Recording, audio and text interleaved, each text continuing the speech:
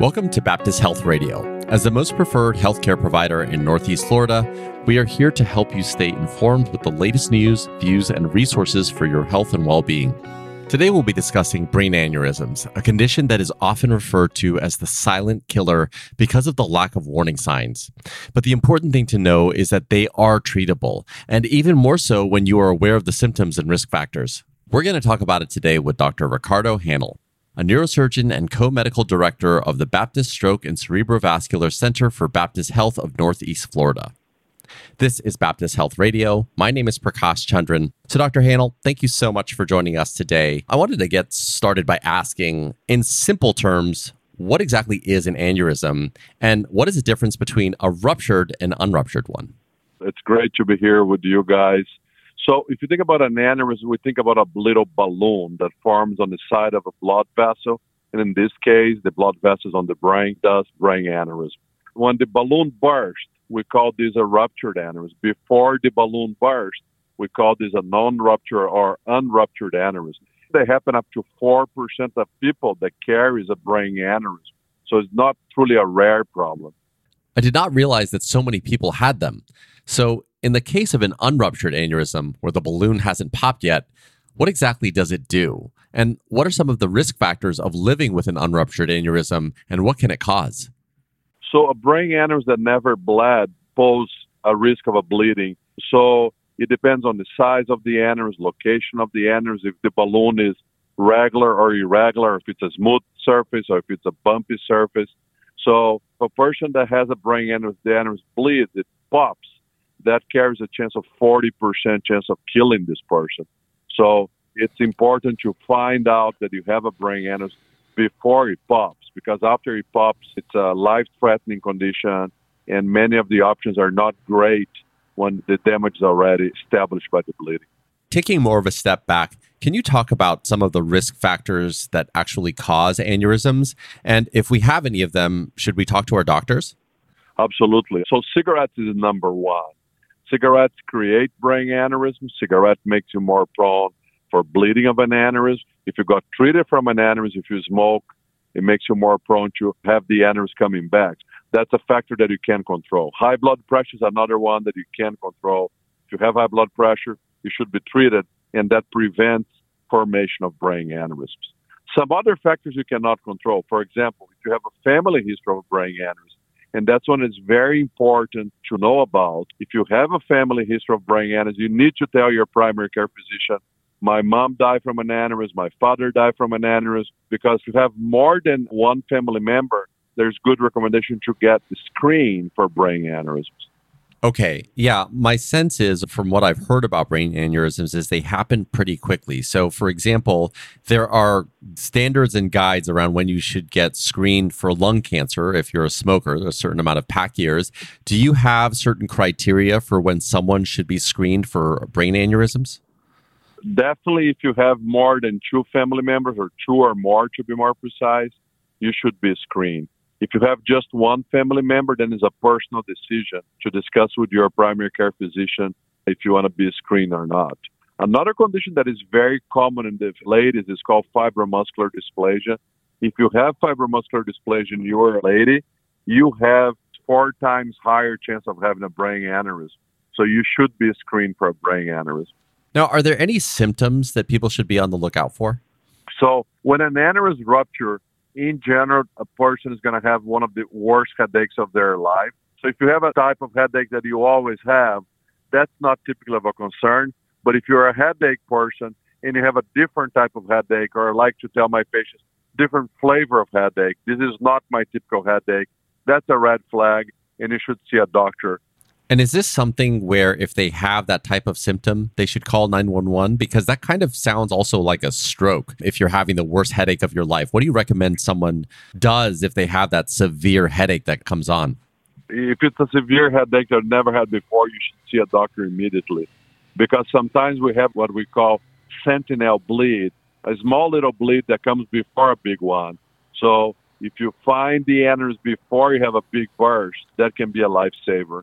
And a bleeding is a type of stroke that one can prevent.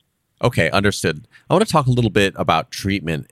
Is there treatment for an aneurysm? And if so, what does it look like? If an aneurysm is ruptured, it's a medical emergency. This person needs to be treated as soon as possible to prevent a second, possibly devastating type of bleeding. So ruptured aneurysm equal medical emergency. You got to be treated right away. For an aneurysm that never ruptured, then you have many options you can discuss with your doctor. Traditionally, opening up the skull for clamping up the aneurysm that we call clip. That applies for both ruptured and unruptured. We can go through the groin or through the wrist of the patient, all the way to the inside of the aneurysm, and stuff these aneurysms with little platinum wires that we call coils. We can put a little mesh on the inside of the aneurysm that we call the web device. We can put a little mesh on the inside of the vessel, the mother vessel, where the aneurysm is coming from, that we call flow diverter to change the flow on that. So all these options are available. And patients do better when they go to places that have all these tools available. When they are treated in this way that feels minimally invasive, I imagine that the recovery time isn't that long. Is that correct? Yeah. So if you're dealing with an aneurysm that never ruptured on an elective way with minimally invasive treatment like coiling or the web device or flow diverter, those in general is an overnight stay. If the procedure requires a craniotomy for clipping, then we're talking about 2-3 days in the hospital for aneurysms that never bled. If the aneurysm bled, then it's a totally different ball game. Because an aneurysm that bled, you have the aftermath of the bleeding that can give you short-term memory problems, troubled concentration, chronic headache, all kinds of different problems if the bleeding occurs. So one of the things that I've heard about is a familial brain aneurysm study. Can you tell us what this is and what you hope to find with a study like this? When you go to your primary care physician, there's a list of questions that you're going to answer. If you look at your primary care physician's list, there's no such a thing as, do you have a history of family with a brain aneurysm? Do you have anybody in your family, mom or dad side with a brain aneurysm? And we know this happens, and we know this exists.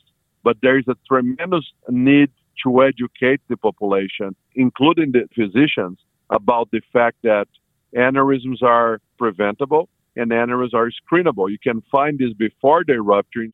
So the Florida Familial Aneurysm Study, with the help of the Trinity Hoblit Foundation and Senator Aaron Bean, we were able to submit this to Governor DeSantis, and we got funded last year and got funded again this year to offer to our patients' families.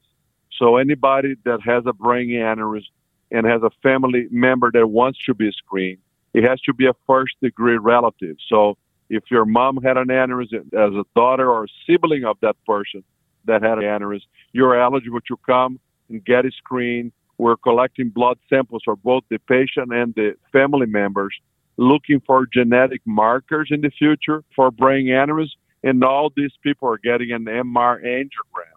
So we're hoping that in the near future, we'll have good information about the prevalence in our region for a person that has a family history of a brain aneurysm. And as a result of what you find, might it change the way you treat the aneurysms themselves? I wouldn't say we're going to change the way we treat the aneurysms, but we screen now over 200 people, and we found already many aneurysms.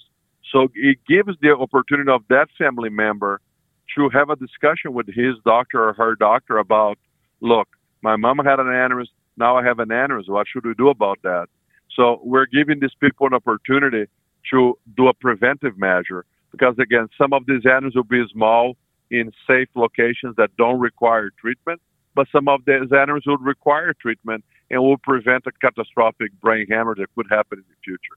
Ideally, we would love to come with a screening test that doesn't require an MRI. The dream is in the future to find a blood test that we can run in a family or in any given individual that wants to know, do I have a risk of a brain aneurysm?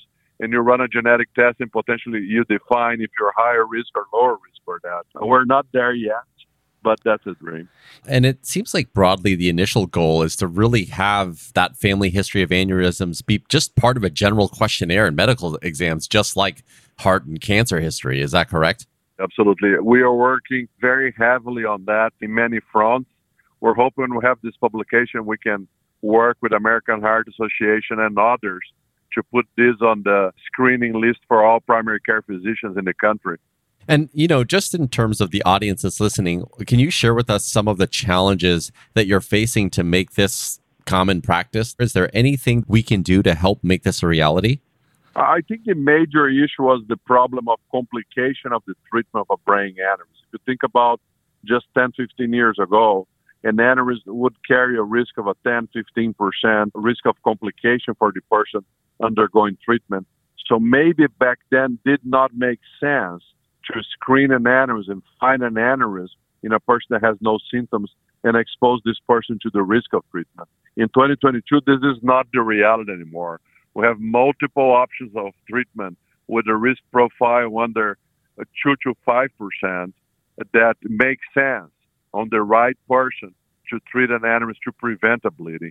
So screening makes more sense today than it did 10 years ago. Well, thank you, Dr. Hanel, for the work that you do, your research that you and your team are doing, and thank you for joining us today. Always glad to be here. Thank you. If you or a first-degree family member has been diagnosed with a brain aneurysm, you may be a good candidate for the study that Dr. Hanel is talking about. You can contact 904-388-6518, extension 58762 for more information. To learn more about aneurysm risk factors, symptoms, and treatment, please visit baptistjacks.com/aneurysm. Thanks again for listening. My name is Prakash Chandran, and we'll talk next time.